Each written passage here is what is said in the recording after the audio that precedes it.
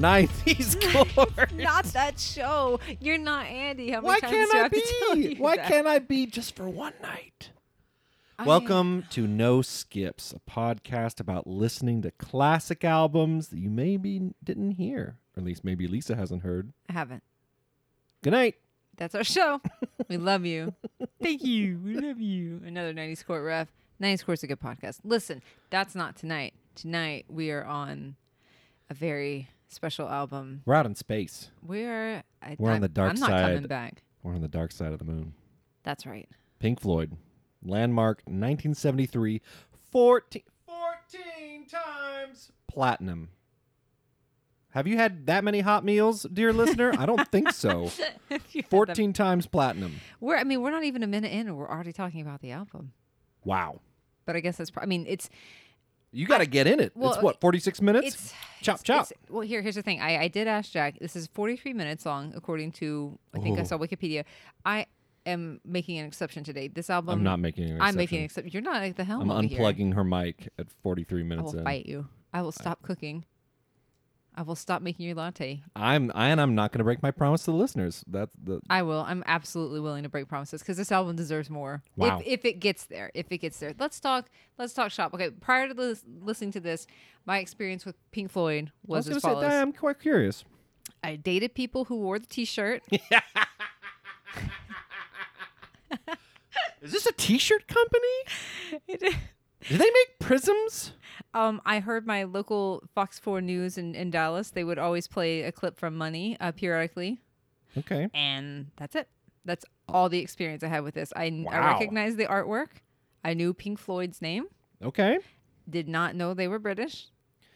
Now, granted, this album 1973 makes it nearly 50 years old. I think people can be forgiven for being a little just like the Beatles, just like all these things that are starting to fall away. That's just the nature of time. I wonder if there's going to be a song that covers time. No, Interesting. definitely not. That's too bad. Definitely not. That would have been really topical. So like you said, if anyone else is an asshole like me who doesn't know anything about Pink Floyd, let's just do a quick rundown. For this album, we had Roger Waters as bassist / vocalist, David Gilmour guitarist, Lyricist as well.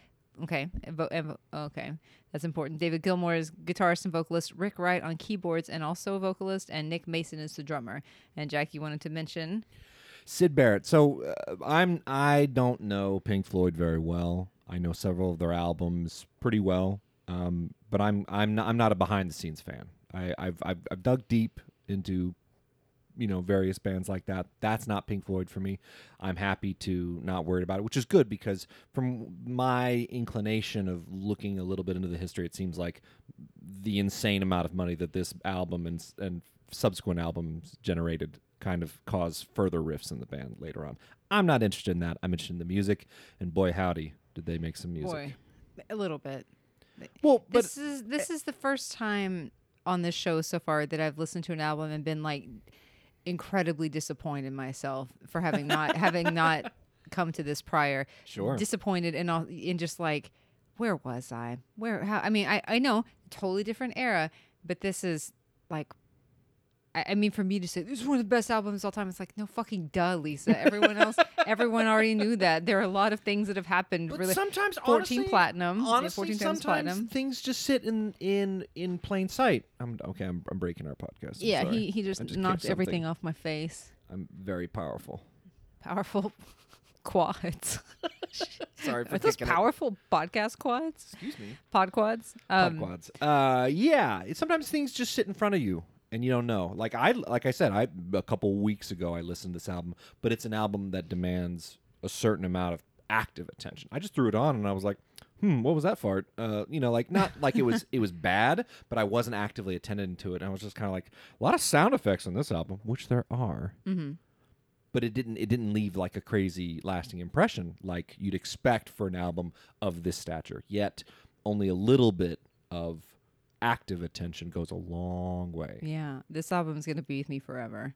Awesome. This one's gonna be with me forever. This one, this was a mind breaker for me. As you said, 14 times platinum. It also topped the U.S. Billboard Top LPs and Tapes chart, where it charted for 957 weeks. And for any of you who are not interested in doing the math right now, that's over 18 years of charting. And I Googled this just a second ago, and it was even charting in 2020. Suck eggs, Prince. It was like 193. Our joke about Purple Rain still charting. It's actually Pink Floyd actually did chart that long. Pink Floyd. And it has also been selected for preservation in the U.S. National Recording Registry by the Library of Congress for being deemed culturally, historically, and aesthetically significant, which Absolutely. is, I mean, and that's the show. There's nothing else anyone can say than that quote. But right. So for me, this album was extremely moving. It's hard to listen to. It's good. It's great to listen to, but it's hard to listen to. There are a lot. I mean, there are a lot of themes. There are big things. Big things. Health issues, health, mental illness, death, chaos of a touring life, and greed, death. It's all of it. So shall we get into the album itself, or did you want to add any other? Well, as a segue, talking about our prior album, we came to this one, and this was kind of just jumped up the list because our good friend Erykah Badu, please come by and join the show. It would be amazing to have you. I'll make you a very good latte. Exactly. I will not look at you. We will not make eye contact. She cites this album as one of her like all-time greats, and it's neat to see that through line because here's also an album hugely cyclical in nature. The song is, sequenced to loop more or less perfectly. It intros on a heartbeat. It ends on a heartbeat. And there are sort of loops on loops. Like, pacing more than anything, I think I'm kind of stunned by this album because it's sometimes hard to actually delineate where tracks. It was only because you were streaming it on YouTube and it did this really obnoxious break between the official track listing. YouTube Music, to give a proper shout out. Shout out to YouTube Music. You really fucked this up for us. You're destroying everything. Thanks, YouTube Music. It's the pacing of it. I'm gonna get a P right into the mic there. The pacing, this sense of just the movement of it. And for a band that came up through a sort of a blues, I mean, everything in the 60s, all popular music is black music, right? It all came from core black music. And so for them, like a lot of British musicians, they were obsessed with blues and improvisational kind of stuff. Okay. And so you might call them a jam band. I don't know. I don't like jam bands necessarily, but for the compositions, where they came from, and they came from much, much longer compositions, I think that would have killed this album if this were like a double-length album and everything was like real meadly 8-minute, like the brevity and the like intentionality they brought to sequencing this album and putting it together is awe-inspiring. My understanding is that they toured a lot of the songs prior to and then after the release of the album. And it's fascinating to me. I know my old high school friends will think about this with me. There are key albums that I really love. Yankee Hotel Foxtrot from Wilco comes to mind, where the band would speak about after the album got big, they kind of felt a little rueful about it because they felt like they only learned to play a lot of the songs after they had like toured it for a while. That makes sense. U2's Pop, because they were under pressure to mount this enormous world tour, and the train just had to keep rolling. So even if they weren't ready with the songs, they had to put the album out. And then they were like, oh man, we wish we would have had a little more time in the oven to bake. That's what's so cool about Dark Side of the Moon. There is no question in your mind as a listener that there's confidence. There is an exacting sense of like, we've played these songs. We've played the like 18-minute versions of these songs and been like, oh man, this little harmony or this little part, like that worked really well in that show back whatever, right? And it's so fully fleshed out, but again, exacting. 43 minutes is not a lot, and for yet 10 tracks. It feels like you're in a whole lifetime through that album. You certainly experience it all. Woof. Open it up. Let's do it. Speak to Me. Speak to Me is the opening.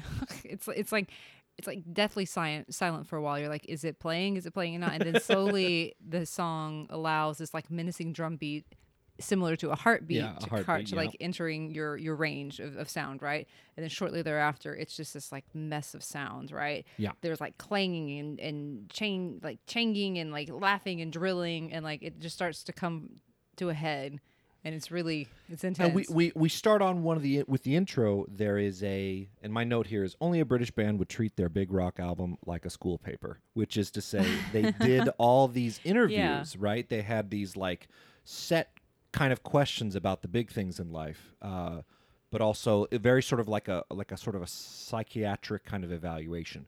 Have you ever used violence? Right, is one of like, can you tell me an example of a time you used violence? Like all these are sort of like flashcards, and for some of the interviews they kind of got jumbled up, but they interviewed like people in the band, people close to the band, roadies, studio personnel, girlfriends, whoever just was around, and of course, crazy Pink Floyd fans have assiduously reconstructed exactly who's talking when. And it's like, oh, that's the roadie who's like, he says this line. But when you're coming to the album and listening to it, it doesn't feel that way. It feels very mysterious. It feels like this chorus of like, are these dead men? Like, are they just saying crazy stuff? And of course, the sort of epigraph, for the album, starting off is the guy saying, oh, I'm mad. I've always been mad. It already sort of sets you on off kilter feeling of being like, what's going on? What am I getting into here? Yeah, I said for as short as the intro to the, or as short as this intro to the album is, it's like it's the most appropriate intro ever because it's dark and unsettling, it's quiet and loud, it's unnerving and menacing, and then it just rolls into Breathe. Yeah. So breathe in the air. Man, yeah, it's when this track starts, it's coming from "Speak to Me," and then it begins with someone just yelling, really shrieking.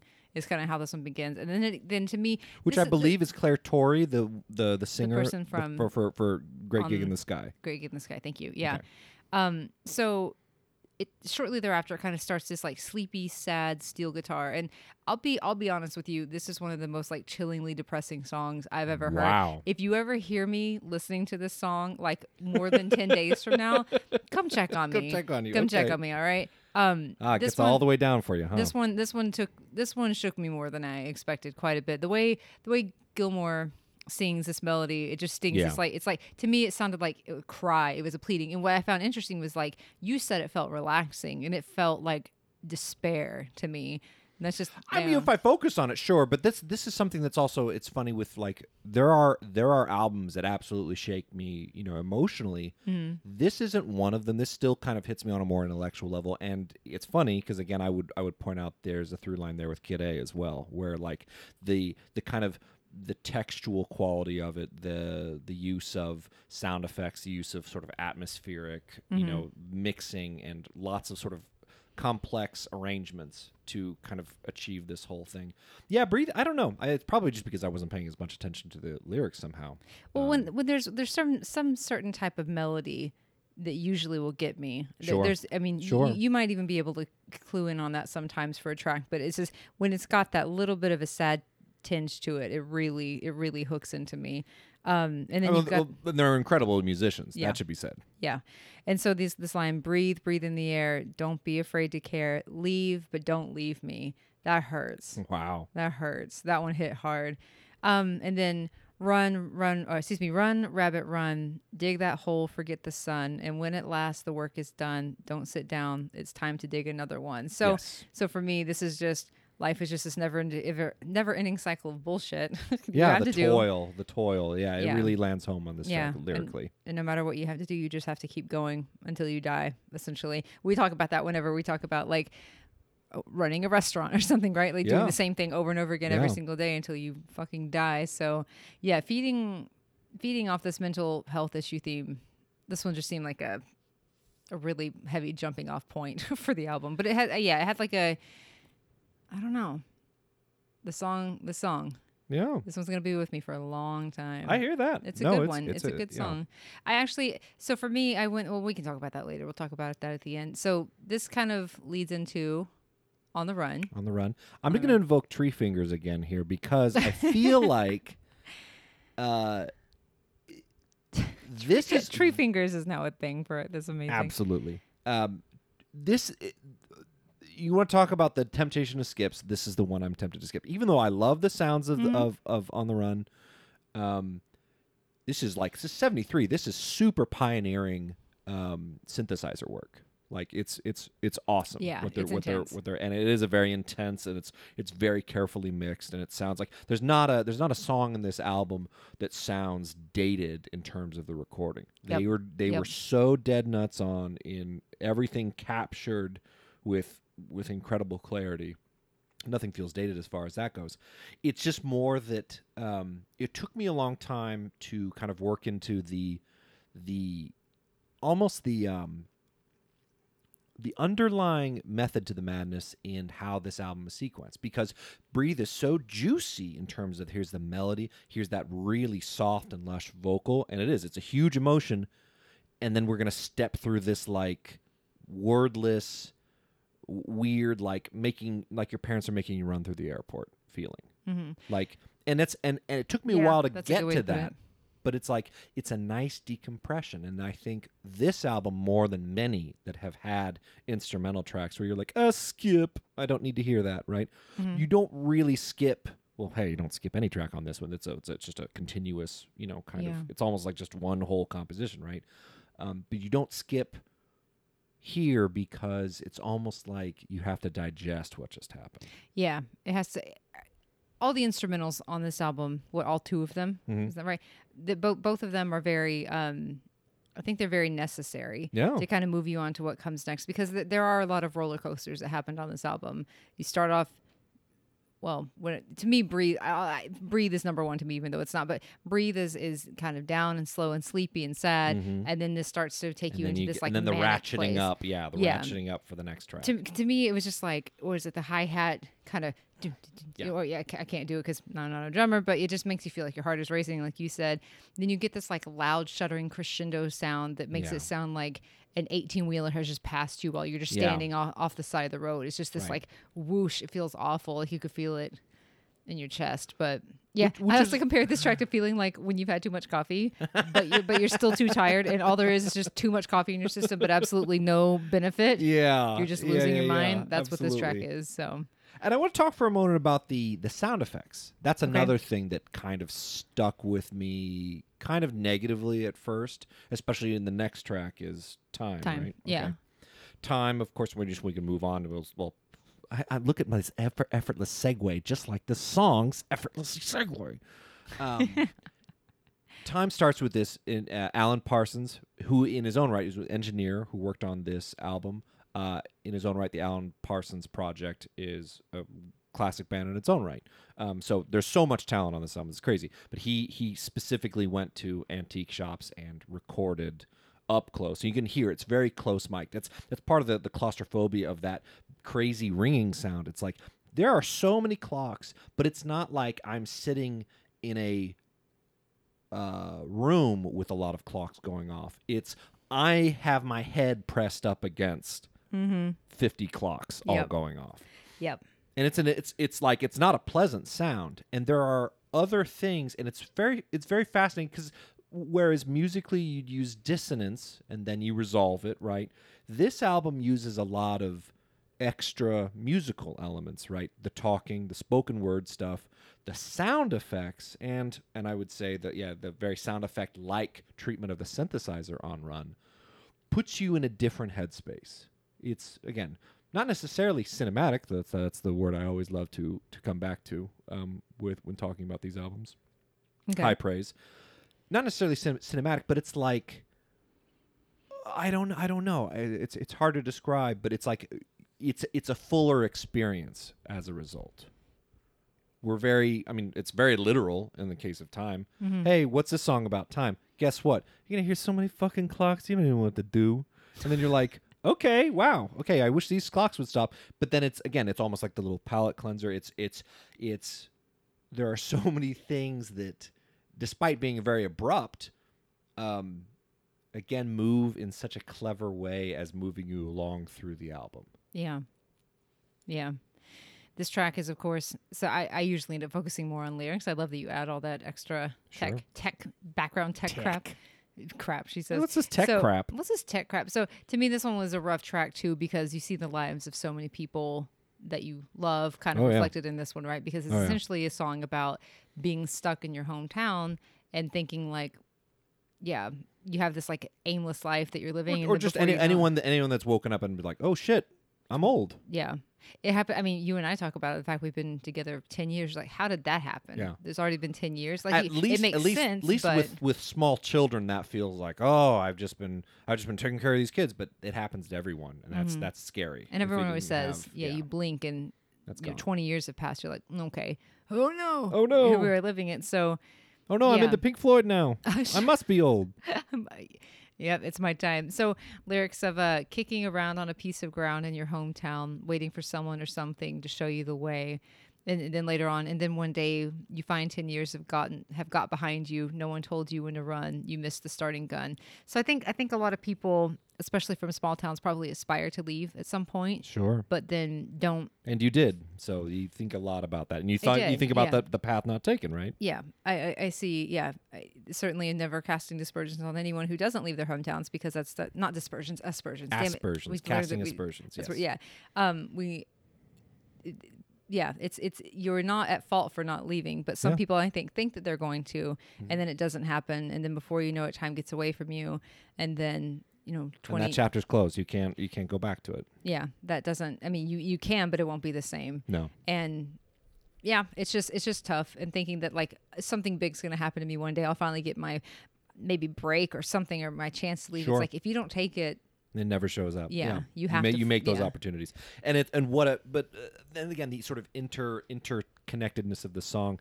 to rush you through the song about the hectic pace of modern life. I believe it was referenced in terms of like what to them seemed like a crazy time, because they were touring a lot and they were getting on airplanes and doing a lot of that kind of stuff, and thinking about that was what inspired Run. And so to rush the listener through that experience, and then once again, because it's true, I think your album suffers immediately if you have that same kind of down melodic vibe of Breathe and Time right next to each other. That doesn't make any sense. right? You have to have some. But of course, we get Breathe again. We get the kind of refrain or the melody from Breathe at the end of Time. Yeah. When it says home, home again. What does it say? Home, home again. I like to be here when I can. And then I'm just depressed again. So thanks, Time.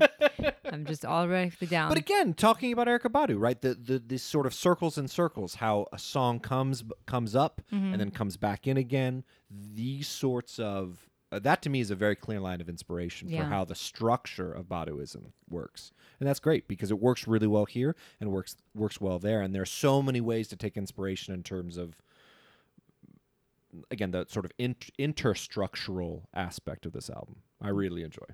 Well, let's move on to happier times with The Great Gig in the Sky.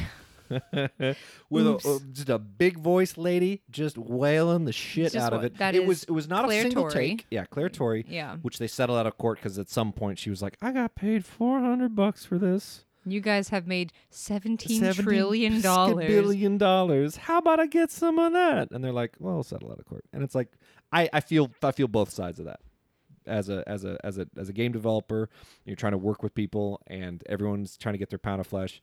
I don't know what kind of money that they had when they were recording this album. Presumably, they had some. I think And- I've read that they're worth $800 million now. Well, That's what yeah, this- now, yeah. Yeah. Now. And this was not their only hit. The Wall Oh, is, no, yeah, for sure. so. Yeah. But it's crazy because this is, I think, their 7th or 8th album. When you're a prog rock band in Britain in the early 70s, you kind of molt albums, I guess. So. Yeah. It's true. The spoken word, not really lyrics, but spoken words, or was this one Is lyrics? another one of It was these- speaking. It was a speaking one. And I am not frightened of dying. Any time will do. I don't mind. Why should I be frightened of dying? There's no reason for it. You got to go sometime. So there's kind of like, Yeah, another one of these interview clips. Yeah. yeah. Again, but in the context of that, quite ominous. And again, you don't know the attribution. Apparently, another little bit of tidbit is that Paul and Linda McCartney were in among the interviews for the recording of this album, but theirs were not included because they were judged trying to be funny and too silly. That sounds like if someone does. Like, hey, we were going to interview you, Jack and Lisa, for this super serious, depressing album, and it's just us like giggling and I'm laughing. pulling jokes. So like you said, Claire Torrey gives us like dreamy but also panicky and nightmarish style vocalization. It's great, but it reminded me of a very special song from one album, White Pony, There you go. Knife Party. Actually, I hear that. Yeah, I hear the that. vocalist was, what was her name? I wrote it down. Rodleen. Is that right? Rodleen Get Sick. That sounds right. But there's just this crazy shrieking. It's a crazy vocal. Yeah. Yes, and I was like, that is a very obvious connection to that. I can actually hear that. Absolutely. Yeah, everything else is but in the end, the song ends quietly, peacefully, just in time for us to go to Money. Yeah, no, Great Gig in the Sky, because I think did in you the wanna keep original, in the original running order, I think it ends side A. I think. I was wondering. I was going to ask because I didn't actually get to look that up. Where I think I read that believe Money that's- was track 1 on side B. So I think you. So and again, and that's smart. the sort of that lost art, and I've spoken to you about this at times. It's fascinating to me. I think my good friend Colin Kennedy brought that up. He was thinking about how vinyl albums, everything was on vinyl, and so you had to sequence albums almost like mini albums because each side was its own listening experience. And I've done that, right? When we have guests over and you don't actually want to work the vinyl, but you want to have something on, you'll let a side play for a while. And then you're actually, now you start to tune in on that side A or side B, as its own miniature experience. And this is an experience, right? From there to there, that's a sort of a complete chapter. Yes. And so the Great Gig in the Sky, again, pieced together, I think, from a couple of different, my understanding, a couple of different takes. It's not just one full vocal take. I don't know how anyone could do that without hyperventilating. But it's a very cathartic. And really, I think that's one of the masterstrokes everyone knows. And in fact, in your daily life, if you feel like something's missing, get like 4 or 5 like big voiced women backup singers just to be there with you, whatever you're doing. If you have 4 or 5 women backup singers, everything is 1,000% better. Absolutely. Everyone in that? the 60s and the 70s knew it for their albums. Rolling Stones, especially the Beatles, they got this. But just try it in your daily life. You feel better. You'll feel a lot better, and you'll have someone be in harmony with you. Finally, eHarmony. Money. Yeah, no, that's final note is just that's another thing that I'm impressed with the album, where it's like we have the whole kitchen sink here as far as approaches we can take to the stuff. We're going to use a female vocalist because this is like my understanding was starting as an improv over this piano piece that I forget which band member came up with, but it's like it just grew from there. And what an amazing song and a unique composition, right? It's like, well, we're not going to do it like, okay, well, maybe she just belts it out at the end after we do a conventional, but that's one of the joys of being a prog rock band. You just are like, no, it's going to be 7 minutes of yelling. I don't know. Why not? You ready? Yeah. Money? All right. Now I'm ready. Now you're ready. Okay, Money. So we get, again, this kind of assault of sound of the coins clinking and the cash registers chiming, and then enters the dopest bass line in history. Thank you, Roger Waters. Thank you. Yeah, it's man, this is a good one. Probably the most famous track from this album. Like Yeah. that one that got consistent radio play and still does. Are there classic rock stations anymore? When they say They're all classic playing rock, Blink 182 now. I was going to say, It's do not- they? When they say classic rock, they don't mean dinosaur shit. How could you? I mean, what would you even? I mean, this is still classic rock, but what's? I mean, how do you reference what happened in the late '90s, early 2000s? Good question. I mean, a we're- mistake. Oh, What? thank you. I'm Thank a little you. slow on the draw there. Where's the Warped Tour stations? Wow. Don't tell me. I don't want to know. Well, it's I wanna not the know. format. They don't have radio stations for that. They have YouTube. I bet they do on Sirius Oh boy. or XM or whatever, whichever. Are they the same Sirius Satellite XM? radio. People still pay for that. They're paying for more than that. It's true. Speaking of paying for stuff, money. Money. Let's get back to the I get track. it. So, yeah, this is just referencing the insane importance money has on our lives and how it makes us deeply greedy. And you can kind of see the considerations of how much more dumb shit you feel compelled to buy when you actually do end up having a lot of money, with lines like new car, caviar, 4-Star Daydream, think I'll buy me a football team. And also, I'm in the high fidelity first class traveling set. I think I need a Learjet. It's like, I do. To me, this is lyrically some of the weakest material. Like this Agreed. and Us and Them. Like once you're on such a high level, you're just going to be spouting platitudes, which I think this and Us and Them largely do. And yet, in the context of taking on enough big subjects, I think it's elevated by comparison. Because if it were just like, I don't know, a couple more songs kind of on this level, I think I would have been irritated. But Yes. and also it's a banger. It's a great song. Yeah, and of course it's got the most amazing time signature. I think I read it was 7/4, and I was trying to. It's hard to keep up with it because it's not all 7/4, but like the bass line is 7/4, and then it kind of bounces to 4/4 or something. And I was trying to conduct time to it, and I couldn't nail it. I was like, where are we going? I even watched videos of other people playing it. That's funny. And I was like, I can't. Yeah, famous song, very heavily covered song as well. Yeah. I bet this would be a really fun one to cover. Very challenging one to learn. Yeah, no kidding. And then we move on to Us and Them. Swampy, sad saxophone at the beginning. Got to get that sax. The swampy sad. Early 70s, they weren't afraid of that sax. I guess not. So like I said, similar kind of feeling lyrically in terms of like, it's not. I think Waters, not only did he grow as a lyricist, I think one of the other tidbits was this is the first album of theirs that they felt confident enough in the lyrics that they actually printed them inside. Whereas prior albums, they didn't print the lyrics, which is always one of those funny things. Kids don't understand. And then like they didn't like them, or confident in that they. Who knows, man? Who knows? No. As in just confidence about like you're sure of what you're doing, because he stepped in as he was originally the bassist, and then with the departure of Syd Barrett, he took on the main lyric duty. That's why early Pink Floyd albums are a very different scene, because Syd Barrett was not only the front man but also the main lyricist. So Waters stepped up, is my understanding of it. But it's just so funny because again, that's another part of the fallen away world. There's no excuse for not knowing lyrics anymore. Whereas before, you just kind of wandered the earth thinking about lyrics that you couldn't quite get, and you just listened to them over and over, and you still maybe didn't get them. And then you're just like, I have to make peace with it. I've always had fake lyrics to Macarena. Well, sure, everyone does. But I could look it up, and I'm like, no. I like my version, actually. Thank you. Yep, this is, of course, a track about war. Pretty obviously such. That was what I was going to say. I thought that Roger Waters did better in developing some of the war-related material for The Wall, because he goes back through his dad, and you think about World War II, as every dad and every person at a certain point has to just think about World War II. But yeah, that's my thought on this. I like the song, but again, it's similar to Money, where it's like lyrically it's not. I don't love this one. Yeah, it's good, especially with but the kind of loud. Why are we fighting each other?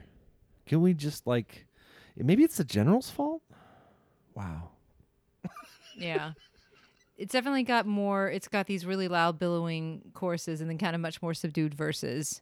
Yeah. And so it's good, but yeah, I think Money is good. Us and Them I don't love. I don't hate it. I just don't love it as much. I think this is starting to be a little bit of a weak spot, but kind of middle towards the end of an album is usually where I'm usually starting to be like, you start to get a little restless. Yeah. It's not. This is not crap. This you whole feel like your dad's going to break in and start talking to wars about you, or to you about wars? No, that's why I have you, dear. you're always here for that. Our last instrumental of the album is Any Color You Like, which is a more aggressive instrumental. No, I'm sorry, not more aggressive. It's kind of coming out of the flow of Us and Them, but now with sense. Yeah. No, I like it. Yeah. I like it. Again, the just sort of effortless flow. I wonder how, because my understanding is that they played it more or less in sequence, longer versions, but that was how the sort of the live shows were composed. They had a certain structure, and then they would jam them out. And again, that's what just comes back to me listening to this album, is it just feels like everything flows in a really natural way. Mm-hmm. This was a more playful, but still very good and serious in its own way, but like during the guitar solo, it almost felt like I couldn't say any other word other than it just felt like it just had like this picking quality to it. It was just kind of like, I don't know. not picking, like actually picking the strings, but it was just kind of like picking at you. And it's like, I like this. And then we move to Brain Damage. Speaking of misheard lyrics, this one I'm here for this. I always heard it as, and the lyric is, and if the dam breaks many years too soon. I always heard that as, and if the band breaks up many years too soon, because I always knew that there were like personnel departures, because they basically talk about a rough story. So Syd Barrett, mood swings, he took way too much LSD, personnel trouble, and when they decided, because they were going to show and he just bombed. He either was like absent totally or not really there for the performance, and the band was trying to sort of compensate. And the story is they were on their way to pick him up, and they looked at each other, and one of them said, "Should we pick Syd up?" And they all said no. Whoa. And they didn't pick him up. And so there's always that in the back of my mind, because there's a lot of the music, right? There's some of the songs, and Shine On You Crazy Diamond. There's a lot of the material that is dedicated to Syd. It's still kind of in reference, because that's what happens like with a bad breakup. You might be gone, the person can be gone, but they're still present. They're still up there in your head. And so that one always seemingly it's an incorrect reading of the lyric, but that one's always that was, I think, that inspired the reading of the lyric, is that if the band breaks up, like a very sort of fourth wall, like, hey man, if we fuck this up and Pink Floyd's not together, we'll see you on the dark side of the moon. Not the lyric. So that observation's not real useful. We'll see. This one is pretty clearly our unspoken character kind of realizing that he's losing his mind. Yeah. And increasingly so, with lines progressing from like, the lunatic is on the grass, the lunatic is in the hall, the lunatic is in my hall, the lunatic is in my head.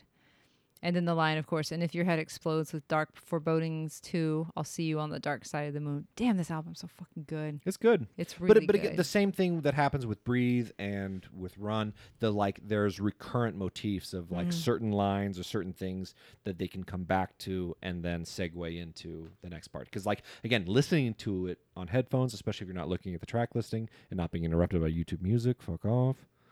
Thank you for your sponsorship, YouTube Music. If you're not doing that, it can be really hard to say, oh, this is where this track starts, right? Yeah. Brain Damage and Eclipse are basically a suite, as are many of the songs in this album. Yep. So that leads into Eclipse, because they are essentially one and the same. This is the grand finale to an absolute masterpiece. Yeah. Very reminiscent of the end of, I would say, Abbey Road, which we haven't listened to and you haven't listened to. But no spoilers. No of like a 50-year-old album, please. It just has a similar big finale kind of feeling, that and lyrically, and the structure of it. Not enough wailing female vocalists to really come toe to toe with this track, but it's so good. Well, this is recent. This track has gotten new legs for a lot of people. If they don't realize it, is that it's been used. The new Dune trailer has had a cover version of this song that's like, because the classic thing is now new movies have to have a spooky version of a classic song, right? So it's like slightly spooky, but it's still grandiose, because you can't not. What's the point of covering Eclipse if it's not grandiose? And so that's like, I think people. You hear that track even as a iffy cover, and it's like, whoa, this has a incredible final quality to it, even as a cover. And here, in the situation of the album, have so many different things, so many different topics, so many different musical kind of places we're at.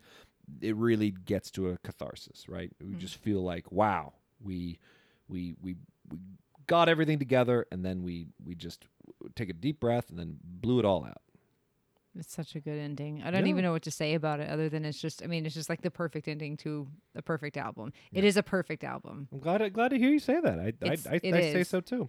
I couldn't, and of course it ends with this beautiful ending of the track, and then it just slowly retreats to that same silence and the beating of the heart drum. Back to the heart drum. Heart drum. Back to the heartbeat, and then the final interview snippet that closes it is, there is no dark side of the moon, really. Matter of fact, it's all dark. Oof. And of course, takes some different ways, and that's a joy of a big oof. That's the joy of lyrics. So what do they mean by that? Well, in a technical term, Lisa can tell you about a story where I demonstrated we only see one side of the moon. Not here. Not here. Now. Maybe I will. I'm having Miguel. a good time. We'll do bonus content. But so you can read it that way, just saying, well, it's all dark because which is to say the moon doesn't emit light. The most stupid, straightforward scientific response to that is saying the moon's all dark because it doesn't emit light. It's sun's, and in fact, or I mean, you could read that both ways. The moon's all dark and the moon's all light because the dark side of the moon is only relative to us. The sun strikes the other side of the moon. We just never see that part. Mm-hmm.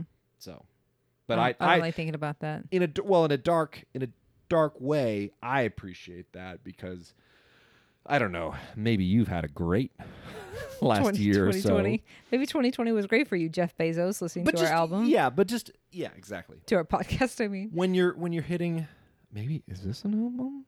Probably. Oh my gosh. Yeah, just they're without wallowing in it, without feeling nihilistic. Some of those kinds of, and I think that's what I think is really nice about coming to this album now. It's not afraid to be dark. Yeah. And it's not afraid to be like messy and being like, this shit's pretty fucked up. Have an interview segment, I like that. I like coming to that kind of material right now. It's I'm not trying to gloss over it, not trying to be like inspirational, right? Because everything that the album gets through, by the time you hit the big emotional finale of Eclipse, it feels earned. Yeah. It does. It doesn't feel like I've just been giving meaningless platitudes the whole time. I've only been giving meaningless platitudes for part of the running time. Yeah. And I'm just hearing a lot of great music. And then again with that heartbeat. And then which I love is because they always made albums like this in the 60s and 70s, and yet no one had the tech, unless you're there at the studio, no one had the tech to actually loop an album. You had to have two turntables. You had to sit there and be like, where's okay, the microphone? Wait, hold on. Listen to this. I know you heard it because otherwise it's like, okay, you know the heartbeat, and then okay, stop. Okay, take that. All right, turn it over. All right, put the needle back down. Oh boy. And now you're hearing it, right? Now it's like that's the coolest part. Ways that albums were conceived, but most people never ever actually heard. We get to hear. You just sit that on digital, and you can just loop it seamlessly. Mm-hmm. I don't have to ever leave the dark side of the moon. Thank you, technology. Keep me there. Thanks, 2020. Yeah, which is exactly why it started charting in 2020 again. Everyone's like, well, I'm fucking done. I'm done, please. That's a wrap on old me. Yeah, stick a fork in it. Here we go. Do you have a one word? Ooh, you may have to go first. I try not to think of this ahead of the time. Mine was raw. Because raw, but raw not in the sense of, because like when I think of raw in other contexts, I would think of maybe like a raw studio sounding album. Right, like, unfinished, yeah, right? but because this is excessively polished. I'm not excessively, this is extremely polished. Extremely. It is perfect, but it's raw in terms of content. It's raw in terms of talent. It's raw from start to finish. It takes you everywhere. And it left me feeling kind of raw. It was a good album. I sound a little like depressed this week because I listened to Dark Side of the Moon way too many times. Nice. But yeah, that's what it was for me. And yeah, for you? I would say one word takeaway is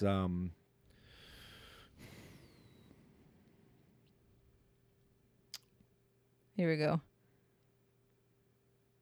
ironically the name of another prog rock band. I would say Journey.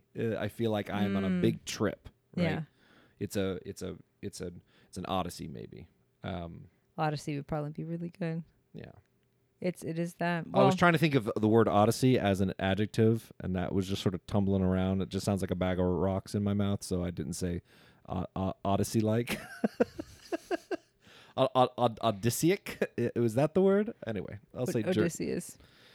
So that's Dark Side of the Moon. Holy shit. I'm glad I think you I had like such Pink that Floyd big now. of a. Yeah, I was gonna say. Well, maybe we'll come back to it. You certainly should come back to some of the other material. They've probably got some will. good stuff. Yeah. Because I am actually interested in the backstory of stuff like that, like where they got to where they were. Again, this is their. I think, if I'm not mistaken, I think this is their 7th. I want to say 8th studio album. They had been around a while prior to this, which is crazy to think about that late in your career and scoring the mega hit of mega hits. And then you made album out of solid gold. You that's just what paid people. And so the You- album was not a record, just money. They're like, oh my gosh, it's the best album of all time. So that's Dark Side of the Moon. Would you like to introduce next week's album?